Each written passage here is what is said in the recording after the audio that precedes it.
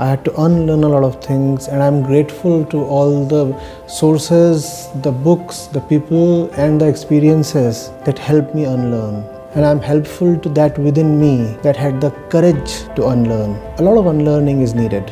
I often say you need to learn love. By that what I mean is that you need to unlearn false love. And it's one mighty task to unlearn false love.